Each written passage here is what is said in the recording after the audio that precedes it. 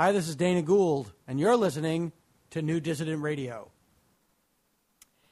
Hey, everyone. This is Kelly Carlin, and welcome to Waking from the American Dream.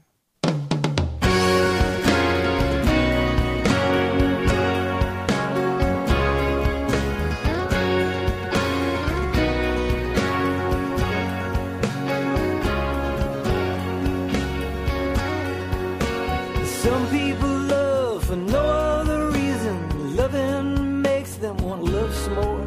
While others hate what their fathers hated. The fear is so strong and they can't let it go. And some people die climbing mountains, chasing a dream, looking for gold.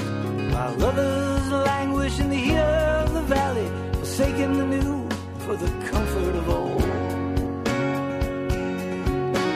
Some people search for healing solutions. They follow the truth wherever it goes. While others lock all their doors and the windows, afraid to face all they don't know. We're all different kinds of human beings. Lovers, killers, saints and thieves. Tangled up in the webs that we weave. Living and dying and planting our seeds.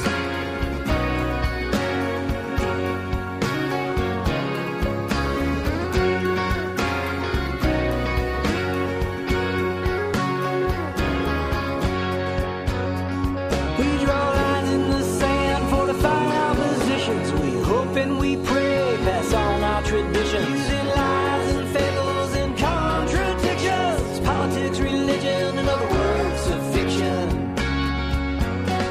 We are all different kinds of human beings. Lovers and killers, saints and thieves. Tangled up in the webs that we weave. Living and dying and planting our seeds. And know how we love and know how we hate. Oh, how we kill and oh, how we save. Some people love for no other reason than loving makes them want to love some more.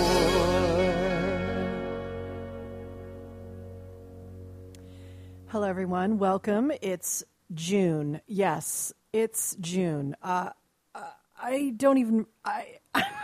I can't even believe it's June. I really thought it was March still, but it's not. It's June according to my calendar. That was a song called Some People by a gentleman named Ross Falzone, and you can find his stuff at iTunes or rossfalzone.com.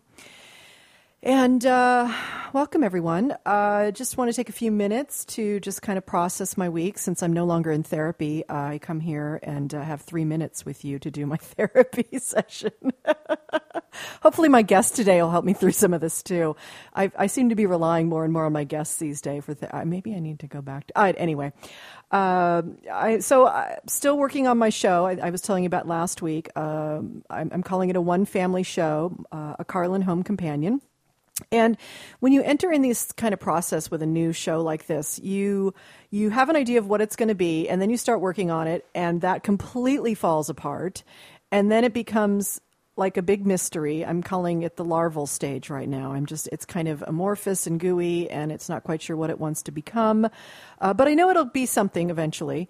And but the interesting thing is that, I mean, I don't know if other people's work in the world is like this, but in order to do a show like this, where I obviously am telling life stories, I have to process a lot emotionally, because I don't want my shadow to show up on stage and have it being, projected out there and people going, God, she really does have anger issues about her dad and she needs to deal with those. So I was walking today and I was like dealing with my anger issues with my dad. I'm like, you know what? Own it, Kelly. Own that, at parts of your life, you really were pissed off at him and he was not a good dad and you wanted him to be around more. And it's okay to own that and feel that, so that when you talk about it on stage, it's real and authentic. And it's not like I'm trying to pretend that he was a perfect dad. and a perfect human being, but that he was human, and like all of our dads and all of our moms, at times he was brilliant and at times he was a fuck up. And that doesn't mean he's bad, and it doesn't mean I'm bad, but it's so interesting. I mean, do people who make widgets in a factory, do they have to process their dad shit so their work goes more smoothly? I bet they do. Actually, now that I think about it, everyone needs to process their daddy shit in order for you know what? If everyone processed their daddy shit, the world would be a fucking better place. That much I know, because people like George Bush would not want to be president or wouldn't have been president, and people wouldn't have voted for him because their daddy shit would have been worked out. And of course, we wouldn't be throwing bombs on innocent people if our daddy shit was worked out, and we wouldn't be raping women, and we wouldn't be raping the environment. Wow, I think I have a new cause. Dealwithyourdaddysshit.org or something like that. So here I am airing my laundry, my dirty daddy laundry. Oh, that sounds disgusting. Out in public. And I just made him giggle. So yeah, that's that. That's all I have to say. I miss you all. I've been really busy. I'm sorry I have not been on the Twitterverse lately, having fun with you guys. I know we have a good time out there and on Facebook, but I've been actually out in the real world living a life. And I went up the woods. Oh my God, I went to the woods for the weekend and it was gorgeous. And then Saturday night at about midnight, it started raining and kept raining and kept raining and was still raining at 7 a.m. when we all got up. And then it started hailing. That's fun when you're camping and it's hailing and everything is wet already. So we packed up and came home. But we got about 48 hours in the woods, which was very nice. And much needed, because I literally did unplug from cyberspace and found that my manic energy left my body for a little while. And that's a good thing. So that's part of the reason I haven't been back on Twitter, because I find it feeds my manic energy. And I probably need a little less of that these days. I need to channel it better. So my guest today, I'm thrilled he's here. He and I've met a couple of times. The last time we hung out actually was after the Green Room. It was the last show of the Green Room, and he had been on the second to last show, and some amazing shit went down on the show. And he and I sat upstairs in the Green Room for the Green Room, actually, and just really hung out and had this amazing conversation. And I was like, God damn, you gotta come on my show eventually. So here he is, like 5 months later. So my guest today is someone who you all know. He's he's one of the greatest improvisers that I know, certainly, and of course claims to be the smartest man in the world. Well, we will test that today. I don't know how we're going to test it, but I was warning people we were going to do algebra and geometry here for the whole show. He's like, oh no, we're not going to do that. So anyway, he comes from San Francisco. He lives here in LA. You could find him on I know on TV. One place you can find him is on the Game Show Network's The Drew Carey Improvaganza, I think it's called now.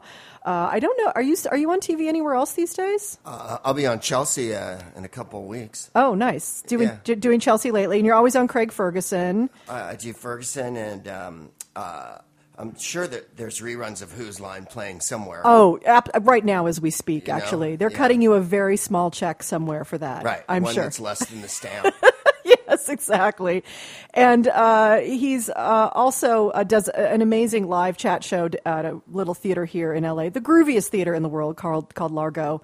And he's done that all over the world and on all sorts of places. And he's coming up to the Montreal Comedy Festival. He's going to Edinburgh. He's just back from Australia, New Zealand, which I want to hear about a little bit too. So here's my guest today, the fabulous Mr. Greg Proops. Welcome, darling.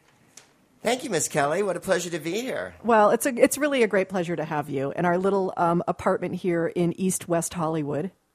This is one of the best parts of the bitter hinterlands of Eastern Western Hollywood. It is. Across the street, if you did not know that large, tall building, Ron Jeremy lives in that building. Sweet. Yes. I can't shake that dude. Every gig I go to, he's there. So he was at the Green Room. He was at the Green Room, sleeping in the audience. That's what I was going to say. Paul gave him hell, I remember, after the show because he was asleep the whole show. And Ron Jeremy was like, what? And that made me laugh. And he brought the skankiest hose with him that day. Surely not. It was so skanky and drunk. That seems true to form. I mean, I don't have a handicapping sheet on Ron Jeremy, but if I were gonna, I'd say SHs that were drunk is what I would say. That and obtrusive, or if that's a word. Obtrusive and intrusive. And that sounds painful, Yeah, actually. And it will be with him, I assume. I assume it would be very painful, absolutely. So what are you up to these days? You're doing stand-up and your show and... Nothing. I'm joking, of course. I do a podcast called The Smartest Man in the World. And yes, it's a joke. And that's at Bar Lubitsch usually, but next week it's at the Comedy Central space on the 1st. Oh, nice. And at Cool It. Sorry, people were honking They're at honking us. at us, Yeah, yes, they were definitely. so honking at us. And that's been the funnest thing I've done in the last, in ages, as far as comedy goes, because I found it to be the free fall that I needed. And it's changed my stuff around as far as how I'm thinking about things. And as a result of that, I went and did Paul Provenza's show, The Setlist, last week. And his partner Troy asked me to do it, or whatever you want to call him, his buddy. Yeah, who makes the Troy show. created the show. Right. Yeah. The creator of the set list. And I said yes. I was in Australia when he emailed me. And then when I went, I glommed onto Paul like a barnacle and said, I really want to come do it in... And I hadn't done it yet. Right. you just knew the concept. I just knew Which, that I by the way, liked it. we'll set up the concept for you here. The set list is an improvised stand-up show. And what happens is the stand-ups are backstage. They have no idea what their set is going to be. And a set is, if you people don't know, most of you do, it's the list of things, list of bits you're going to do in your stand-up show. So the stand-ups have no idea, and they literally come out on stage, and it is like propped up for them on the stage, their set list, and they have to like read it and scan it and start doing a set immediately. So anyway. Yeah, that's exactly it. So Yes. you got 30 seconds and there was a timer. And about 20 seconds into the timer, I realized I couldn't register anything on the piece of paper Right. because I was dizzy with fright. Oh, no. And I went after Eddie Pepitone, Rick Overton, and another cat whose name I forget, a young cat. Oh, golly. Well, the picture's on Facebook. He was very funny. And, forgive me for being aged and having Alzheimer's, or at least partial Alzheimer's. And having watched 3 comics do it Yes. and saw the process go down 3 times, it made it no less intimidating. I said to Rick after, this is horrible. I thought after I watched you 3 guys, I'd be like, watch me crack this egg.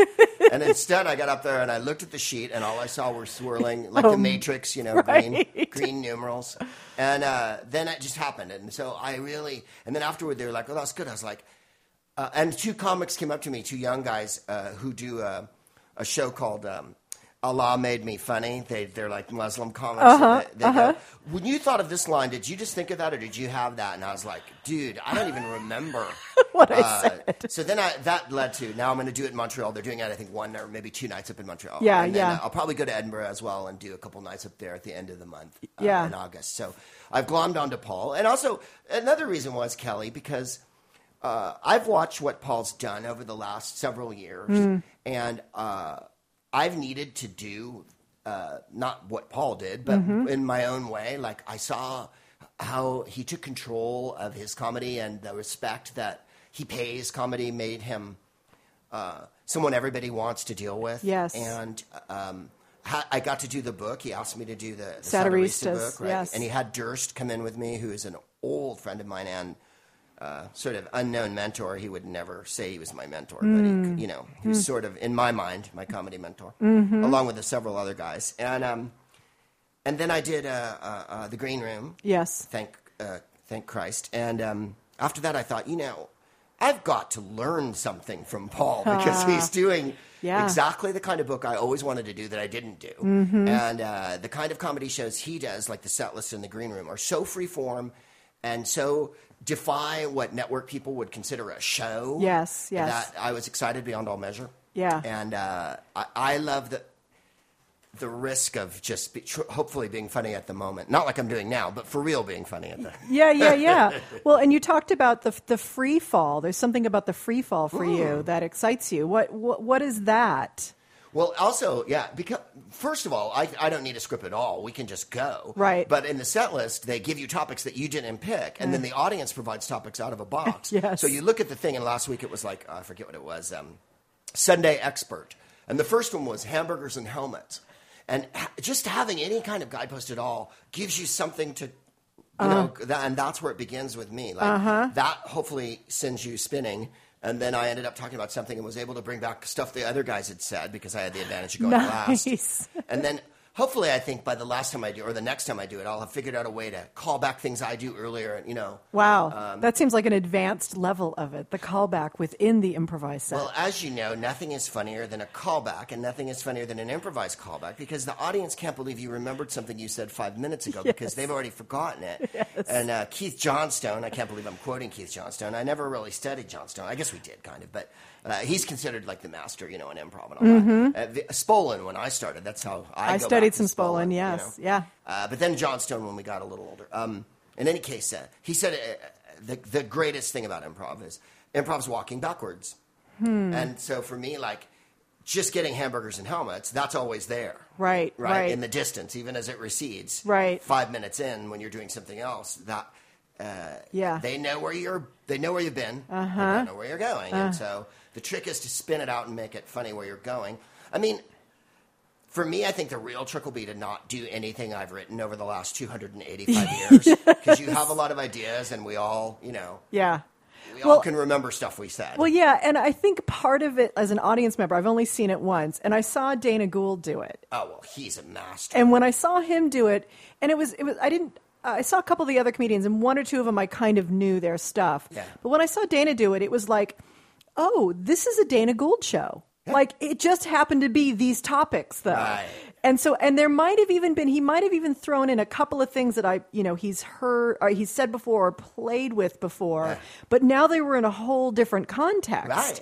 And yet it was still a Dana Gould set. That's what was so cool about it. Yeah. Well, now you're making me feel better if I throw one in, because the context changes it. Yeah, it really, Absolutely. it really you can't does. wedge a routine into something that's not ready for it. Yeah. I would have loved to see. See, he's the person that when I saw that he did it, I thought, oh, this is, because he's an automatic writer on top of being a genius writer. So sitting in a room writing for me is difficult. For him, easier. But he could do it on stage too, and he's the living end. He's amazing. Yeah, I mean, he knows how to tie ideas together and have character and depth and stuff. A lot of things I've always wanted in my act, I always found Dana could do.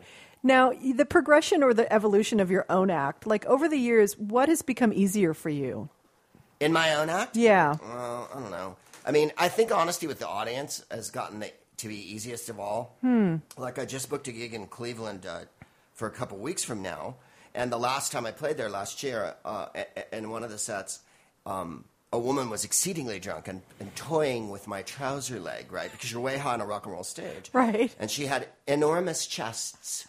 And she was quite inebriated. And she kept going, I love you, I love you. And I was like, baby doll, honey, I understand, and I'm awfully fond of you. I go, but you mustn't pull my leg because, there's a situation. And then I started talking about being from San Francisco and how everything's not liberal enough for me, and that when we elect a Filipino lesbian dwarf as president, then you can call me and tell me the country changed. And her boyfriend, who's this big black guy, goes, yeah, right on, I want a lesbian, and kind of overemphasizes the point to that where you're, too much of a witness, what I mean? Right. So I'm like, you guys, you got to, calm down, and everybody's sort of registering how it's getting a little crazy. And the next thing I know, 2 uniformed Cleveland police are at the table. Oh. Right? And they take them out, and they leave. And, of course, they ask for their money back, which I love. And I said to the crowd, if you guys have never been to a comedy show before, all of them are exactly like this. I said, they end with a police apprehending someone. All of my shows have this fever pitch of I actually get armed forces involved. I mean, these uniform cops, and the crowd, you can imagine what 2 uniform cops do to a crowd. Yeah, right? That's yeah. like a bummer. Totally Why not buzzkill. just drive a squad car into the... Exactly.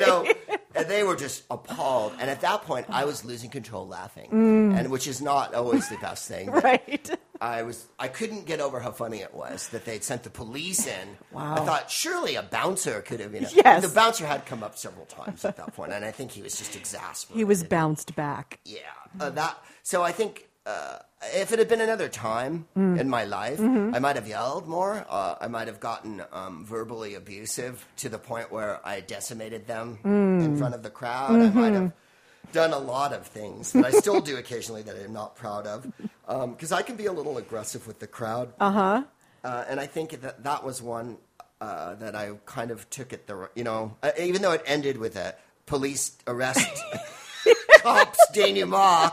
I didn't write that part. In the old days in San Francisco when I was a comic in the 90s, in the early 90s, late 80s, the waitresses would go, I hate that couple up front. Go get them, right? And I go, okay. And I would just lay into people, right? Wow. And it's fun for me, but it's not particularly the most fruitful or karmically rewarding. Yes. And now, of course, as the years have gone on, I don't want to do that anymore, and I don't want to talk to people in the crowd even at all. Yeah. Really. I don't talk, I don't, hey, where are you from? I don't do any of Right, that. you don't do crowd work, as they say. So, but when people do try to start crowd work with me, I'll say, you should listen. This is a monologist show, Yeah. actually. And mono means one, people. Yeah, and it's monomania. But I will riff. I'll riff and I'll riff off the crowd. But I don't really like talking to people about their jobs or stuff. I feel like it's my job to be more interesting, rather. Yes. And make it more important than anything the crowd could say. Because you don't, Although I like to improvise. So. Yeah. I think it's a fine balance between. There's always this conversation going on between what, as a person standing on a stage performing, you're here to present something, and yet you wouldn't be presenting it unless there were people sitting in front of you receiving it. Absolutely. And so there's this interesting negotiation with the audience that has to happen. Well, as I always tell them, I'm glad they're there, but they're not absolutely necessary. Because I have a huge ego, and if I was alone, I'd be doing it in a room alone, because I'm mesmerized by my voice. And what I have to say to myself is fascinating. I'm fascinating. But I think we were talking about this at the Green Room even, was the connecting with the audience and the performers that I'm always amazed by that can connect, whether they're singers or actors or whatever. Mm-hmm. The important thing about any performance is to connect on whatever level. And if I'm not going to let them talk to me, then I have to provide some kind of bridge. Yes, absolutely. With the set list, the connection's absolute, because you've removed the audience being against you at any point. I mean, simply from the word go, they are hoping, fingers crossed, you come up with something good. Yes. More than an improv show. Yeah. Because, oh my God, they see the topic too. Obedience, administration. And your brain starts going, what would I do? What would I do? Because it's on the board, man. Hamburgers and helmets. And they're all like, well, where's this going to go? Jesus If Christ. you can pull anything out of it, and that's what I saw the other night, was with the other guys' sets, anything they hit that was even remotely a base hit or a solid connection, the audience went crazy. Yeah. Because they understood the you're at the steeplechase in the Olympics level. There's a lot of hazards. There's bushes. Yes. You've got an animal under you. You don't know what it's going to do. You've only People are shooting at you. Yeah, Yeah. So I thought that one really upped the stakes while keeping the crowd there. Yeah. As opposed to, they always try to do crazy things that up the stakes. Not they. Every comedian show that I've ever done where they do something like, Chris Hardwick used to do one called, Kittens. What's the name of it? But there was a wheel of topics, and then you would get topics. It was like this one, but you could do material if you had it. Right. And then there on the wheel it would say like crowd work, so you had to go out and walk into the crowd for a few minutes. Wow. And then in between you dissed the other comedians as hard as you humanly could. It started with 3, then it was 2, and then it was 1, right? And the audience voted at the end, and you just ranked on each other. Wow. And it was really fun. Joke Machine. The Joke Machine, it was called. That's and a great I won title. it once. And I got my head beat in a couple times on it. But it had that added element of, oh, really? Well, Kelly, Right. just The one-upmanship. horrible. Yeah. Which made it hilarious. And the audience loved it. But the set list sort of removes any animosity and only kind of it's only a literally, you couldn't have an audience more on your side. Because if it starts to suck, they're like, come on, buddy. Come on, buddy. You can do it. Yeah. Come on, hamburgers. Remember hamburgers. Yeah. Remember hamburgers. Yeah. You were talking about connection and something about being an audience member. And I think this is why stand-up is such an interesting art form. I think about it sometimes and I think, wow, someone comes out and stands in front of a group of people and makes them laugh. Mm-hmm. Like, that's your whole job. And yet, what I really see is that there's something in it about the audience getting to watch another mind making leaps and connections in a surprising way that our minds haven't thought of. And yet when you make the connection and it resonates with our neurons, it's like we're one big happy human species for the moment, you know? And there's something about being human and needing that type of experience, shared experience with the rest of the humans here on Earth, you know? Mm-hmm. Well, it's certainly my favorite part, mm-hmm. And I think that's why I do it. And I think any legitimate comic, that is why they do it. Mm-hmm. It's their favorite part of the human experience. You get bored with it and you get frustrated because a million other things come with it, business and all that. Yes. But the absolute act of it Yeah. never leaves, I think, in my mind. And that's why I'm putting myself in this position of doing the set list and doing the podcast, to make more of a connection, honestly. Because without having the material to fall back on, or my own sassy snideness every second, or ripping on the crowd, 'cause you can't rip on the crowd at the set list. You could, but only for a second. you know? If it was on the list, you could. Yeah. Right. But that can't be the game plan. The game plan has to be complete freedom and so I really feel like that's what got me so excited about both these things, to have people recognize what you're saying, even though you're just coming out with it and not pre-planning it. Yeah. Because I'm finding that my writing on the road has stalled like any comic, and that it's not up to where I am as a person or what I'm talking about on different comedy shows. And I need to fix that, and that's my big quest in the next year, to break everything up to. Clubs are a different animal than a podcast. Yes. I can't go on in a club and talk the nasty, seditious jazz that I talk at a podcast and expect paying customers in the Midwest to appreciate that when they have every expectation and right to believe that I have 45 minutes of prepared jokes. Yeah, absolutely. And so in order to create this new level of material for yourself, what do you have to be willing to let go of? Well, I'm going to start, I think, by just dropping a lot of the older things that aren't as salient and push myself to write on stage, which I can do. I go with the Louis C.K. method. It's very impressive because Louis is such a superb writer that he says he doesn't sit down and write. This is my understanding. He's never told me this. I've read this about him, that he writes it on stage. And that's always been the way I did. Sometimes things spring fully blown into your head, like a song. Yes. Right? Like you'll think of a whole joke or a whole routine, and it just... like The Matrix. Hey, I know Kung Fu. That's my second Matrix reference. And I haven't seen a sci-fi movie since then, you guys. Clearly. And, just the one with the dog. But I think that's how I'll do it. I'll have ideas, go on with them. Right. Like I'm at, where am I next week? I'm at Tiger Lily on Monday. And I'm determined at Tiger Lily not to crack out too much old junk and to kind of take 4 or 5 ideas on with me and beat them up. Right. And, do or die, fix bayonets. Jump into that void a little bit. And every time I've done it there, it's worked. That's the thing. The audience knows immediately when it's fresh. And they know immediately when you're being honest. If I come in and I go, what is this place? And just start. They oh, my God. And if I come in with, I thought of a thing, they can smell material. Especially when you're presenting it poorly because you're hammering through it for the millionth time. Yeah. Sure. So I think that's the plan. That's great. It's I'm working on this live show myself, and I am a writer first, as my dad was. He wrote his material, and he perfected the phrasing, and he wrote on stage too. I mean, he would tape every single concert he did, and then he would listen to it the next day and pick up anything new that was in it and integrate it. So for the show, I thought at first, I'm like, oh, well, I'm just going to write it on its feet. And I'm just going to audio tape it and write it on its feet.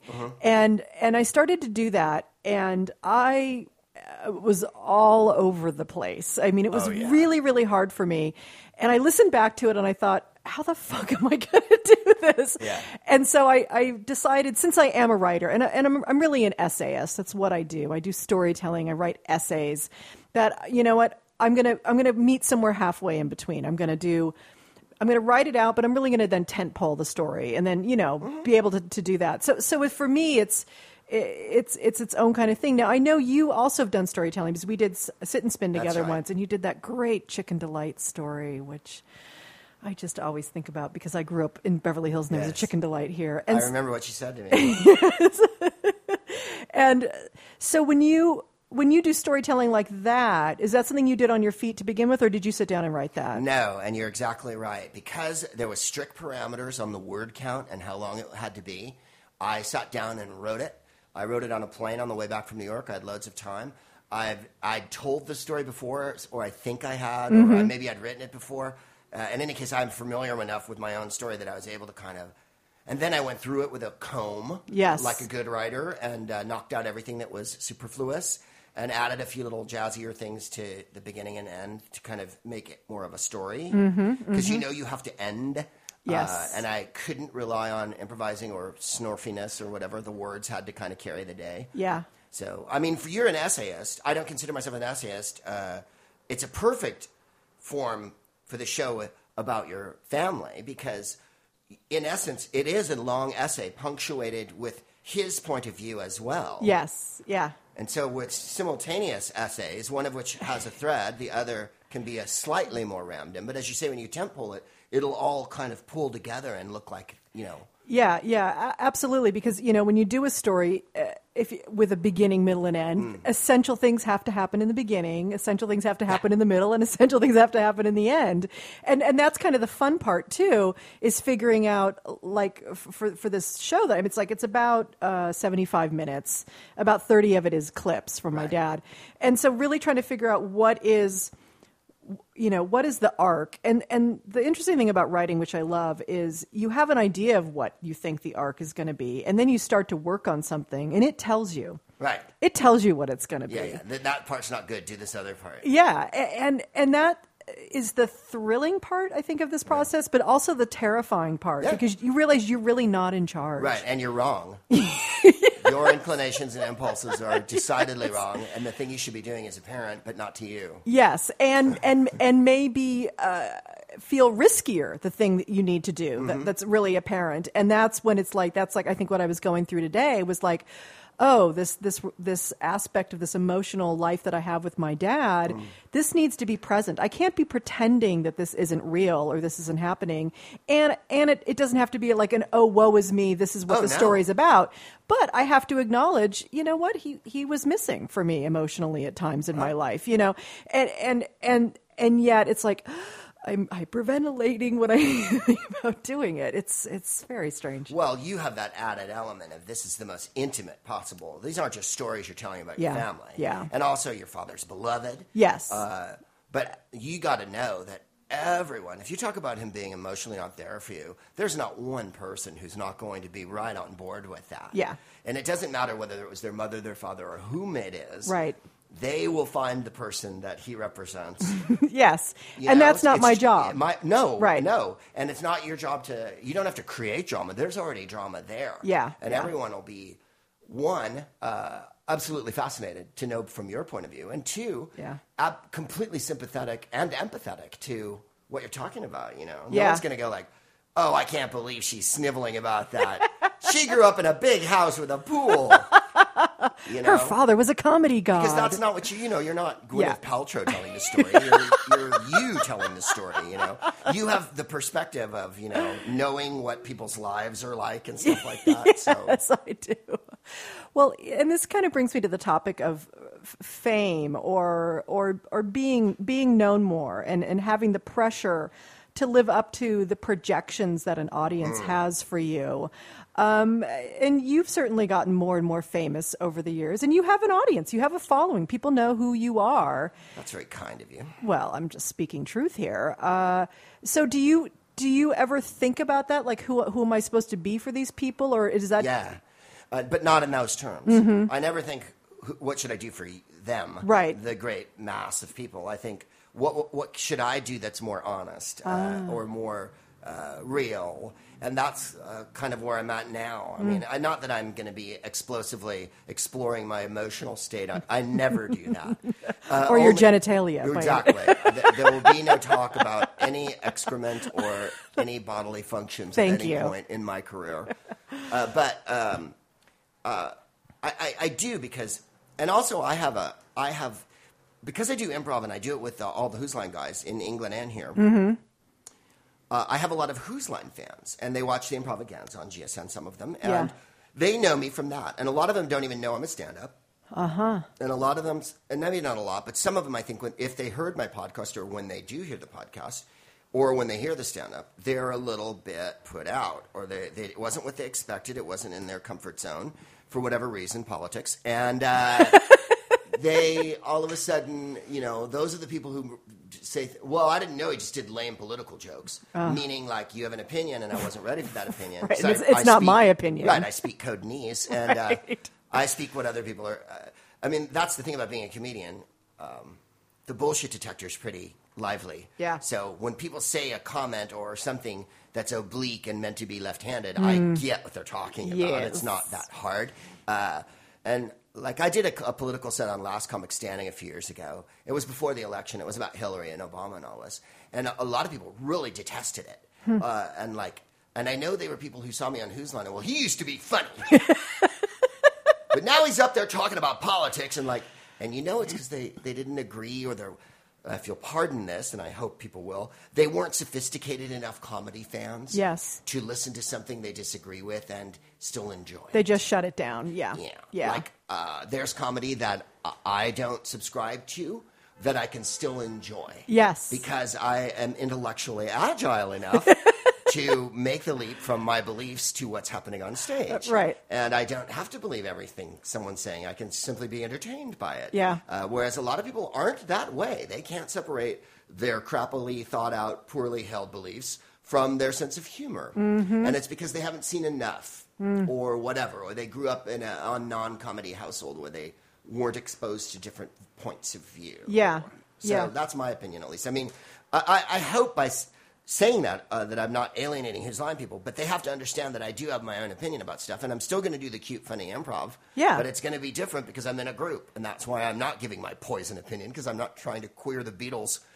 Right. Well, and I think you're making a great point about life in general, is that, I think a more mature psyche can dance around into different perspectives and play with them. I mean, I think that's part of the fun of like being an improv person, is that you're asked to immediately jump into being a pirate. Like if you can't jump into other perspectives, you can't be a pirate, or whatever it is. Yeah. And I think that is like actually a sign of cognitive maturity in some ways. And I think because of the dumbing down of our culture and the people who just sit on their asses and just receive really bad television and other kind of media and don't stimulate their own thinking, they don't know even how to have a different perspective or to give someone a chance who, just because maybe they have a certain political leaning, that they could actually be funny. I mean, that's the thing I thought was always interesting about my dad, because he would say things that I didn't necessarily agree with.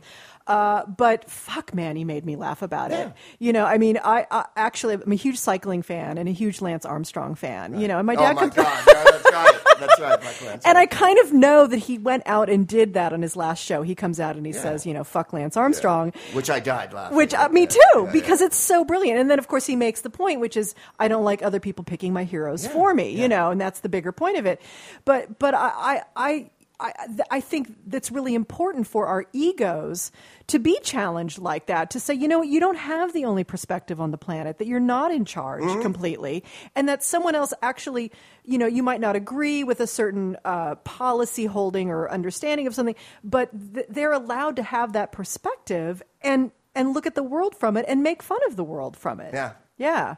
Well, I agree totally. I mean, I can't speak for your dad, but I would think he would have run into that more than any comedian, because there were so many mainstream routines that he did that I'm sure people yelled out. And he's thinking, fuck you, I want to do the news thing that I thought of. I don't want to do football or whatever. And then the crowd turns into a Donnybrook, and then he gets mad and goes, fuck you to the crowd. And then, well, that happened in Vegas a lot. Because he would go Vegas crowd's completely uncontrollable. Yeah, exactly. Because he would go to Peoria, and of course Peoria people have been waiting for 18 months for him to show up. Say anything. Right, please, we want George Carlin. And we want the new. And we want the newest thing. Whereas Las Vegas, they're picking between Cirque du Soleil, Blue Man Group, and whoever else, and the Rah Rah show.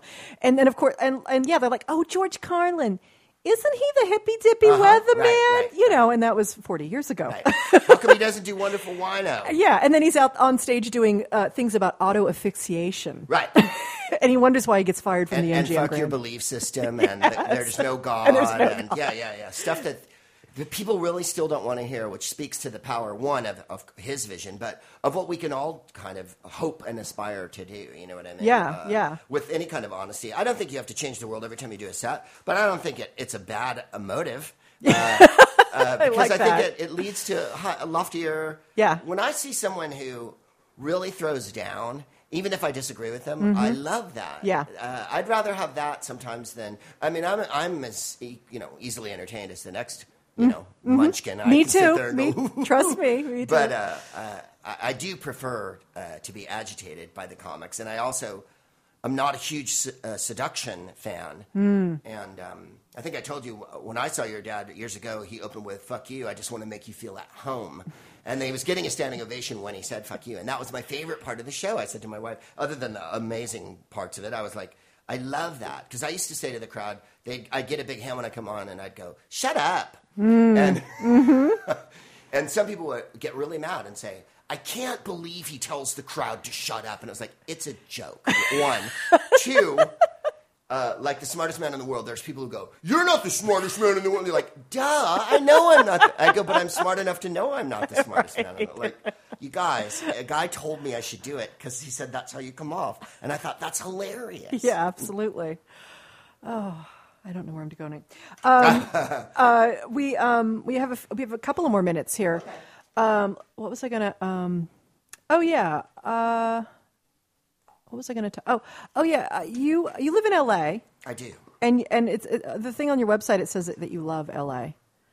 Do you really? I say I like it. Oh, you like it. Oh, sorry, that's different than. See, I'm from San Francisco, so saying that you like LA is enough of a compromise to completely. That's a huge make thing. my friends in San Francisco hate me. Now here's my, and I could be. I mean, this is just my opinion about San Francisco. But when I was up there a few weeks ago, and I love San Francisco. I love the Bay Area. It's gorgeous. I want to live there. I want to live in those little Victorian houses. It's so beautiful. Nature is right there. I mean, LA nature is here too. But I find that there's something about the people who live in San Francisco. They're a little too serious and earnest for me. Oh yeah, and snotty and parochial. Yes. Well, my joke was, I think I said it once. It wasn't a joke I wrote. I was riffing on San Francisco, and so you go to another town and you go, "Excuse me, can you tell me how to get to an Italian restaurant?" People go, "It's 2 blocks down," and you turn left. In New York, they're right with you. Yeah, it's over there. In San Francisco, I'm looking for an Italian restaurant. People in San Francisco will go, "Well, good for you." I guess you really need that. You know, like, what? What happened? What happened to we missed a whole section of our relationship. Everything went so fast. Because people in San Francisco don't give a shit if you're not from there, man. Yeah. When you show up and you're just there, they're like, great. I got some shit to do. Oh, yeah. And it's not including you. And those are even the people who work in all the tourist things, too. It's probably the most popular tourist destination in the country. Yeah. And the people of San Francisco are completely emotionally unequipped to deal with visitors at any point. It's like you rudely kind of came over and we didn't know you were coming, even though you've been coming for 150 years. And we've invited you. Because we're cooler than you. And please don't go to the places we go. Please stay at the wharf. The idea of someone wearing shorts and a fanny pack and a visor in June or July in San Francisco when it's freezing. Yes, absolutely. And that means you don't know, you haven't been there before, Yes. you're an idiot, you think it's warm like the shithole you come from. I used to do it for 10 minutes when I'd open in San Francisco because I played Cobb's, which was down on the wharf, and Right. I'd go, it's a little bit different here than where you're from. For instance, you might have noticed you were freezing today. It's summer. And yeah, that your crappy outfit you wear in Indiana isn't happening here. You need a coat. And I go, and you may notice there's no billboards that say, like, get the U.S. out of the UN or any of that bullshit. And then in those days, of course, it was when Willie Brown was mayor, he had beaten Tom Amiano in one election. Mm-hmm. I said, this is the only town where a gay guy ran against a black guy and neither of them were liberal enough. That's how it's different than the Christian shithole you're from. And we let gays live amongst us, you know, like, and I'd go through 1,000 things, and it's like, wow. and that, I think, we're a little too serious and earnest, but it's where my whole personality got developed, and that's why I love it. I don't think I would be the comic, anywhere near the comic I am, if I didn't grow up with all the comics around me. Warren Thomas, who was a genius, and Slayton and Durst and Paula Poundstone and 100 other comedians. Dana. Dana was a headliner when I was in middle, and he's younger than me. He was such a genius. He was headlining when he was like 22 years old. You know? And I watched all these guys, and that's where all the information comes from. To go on stage in San Francisco and not have something to say and not have information in your act is unheard of. Wow. Very few people go up there and just do like good time rock and roll. Like people get up there and like, you know, there's comics there from now. Jim Short, who lives here now, he's a San Francisco comic via Australia. Unbelievably pertinent. Joe Klosik, who I think is the last comic who lives in San Francisco. He's really cogent and trenchant and like throws fastballs, you know, and hard to hit sometimes. And like, I just think it's a tradition up there to kind of be that kind of comic. You don't want the crowd. They have to meet you. Yes. And the crowds there are up for it. Yeah. That's what makes them good crowds. The very detachment that they bring to everything else makes them a little bit... And that's quite a bar to have to... Well, you know, you play here at like the Improv, and the Improv is a perfectly lovely club here on Melrose. But some nights it can be like the Simi Valley Sheriff Convention came in. Because it did. And it did. And then I find that I'm talking to no one. And you think, I'm in the middle of L.A. in West Hollywood, and the things that I'm saying that if I was out on the street talking to anyone about, they would understand. Yes. These but people suddenly, yes. They're from 35 they're miles clueless. away. Yes. Yep. They So- might as well be from, Missouri's a lovely place. I'm is a sure it lovely is. place. A lovely place. Everywhere, that's the thing. And I know we have to wrap, but Yes. one thing people ask me, and I will, because you were asking me about my material, and especially since we're talking about the road, I adore playing Atlanta, North Carolina, like I'm going to Cleveland. People go, do you do your same poisonous, you know, routine that you do in San Francisco? Poisonous, gee, thanks. You know, in L.A. Do you do that in the South? And I go, yeah, I do. Yeah. And they're like, well, what do they think? And I'm like, they get it because, one, I'm a good enough comedian to sell it to them. And two, I don't buy the whole red, blue. Yeah. You know, I just don't. Yeah, there are parts of the country that are scary and stuff like that, and there's rednecky parts. But even in those parts, they're smart enough to get jokes. You know what I mean? Yep. Like, we're not talking about. We're not two separate people divided by, like, you know, weaponry and right. They're not the Spartans and we're not the Athenians. You know what I mean? Like, Yet. All right, we do have to wrap it up. Okay. And since you mentioned Atlanta, I just want to shout out there for our friend Justin in Atlanta. oh yeah, Mr. Morgan. So, hey, Justin, you get a shout out today on the show. I want to thank you, Greg, for being here. It was great to have you. Thank you, Miss Kelly. It was very lovely. And we're going to have so much fun in Montreal together. It'll be just like a joyous big family thing. I want to thank everyone. I thank Johnny Dam for running this fabulous place, New Dissident Radio, and all the people in the Twitterverse and all you fabulous people. If you have music for me or any kind of feedback, you can find me at wfadradio@gmail.com. Of course, I'm on Facebook. I'm on Twitter. I'm on crack. No, I'm not on crack. I'm just kidding about that. Anymore. No, yeah, okay. You'll have to come to my one family show to find out about that Exactly. part of my life. See if we burn a rock before you hit the stage. I am awfully warm tonight. Can we open a window in here? So anyway, we're going to end the show here with a song called Modern World by a lovely young man named Jazz Culner. And you can find him on iTunes and, of course, jazzculner.com. And you know what I have to say about everything? It's a lovely universe, and it's a modern world. So Joe bless you.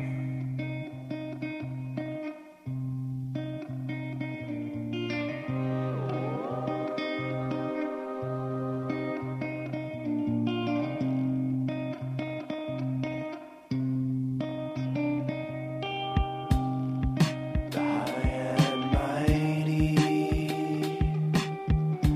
they too shall fall. The animal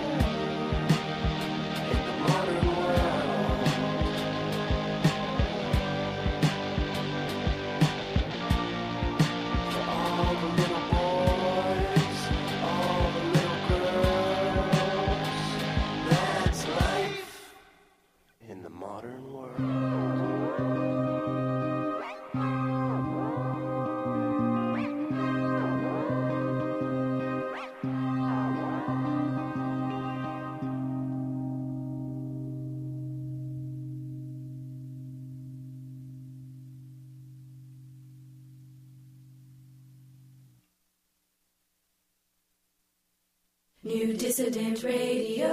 New Dissident Radio. On the interweb. Listen before it's illegal.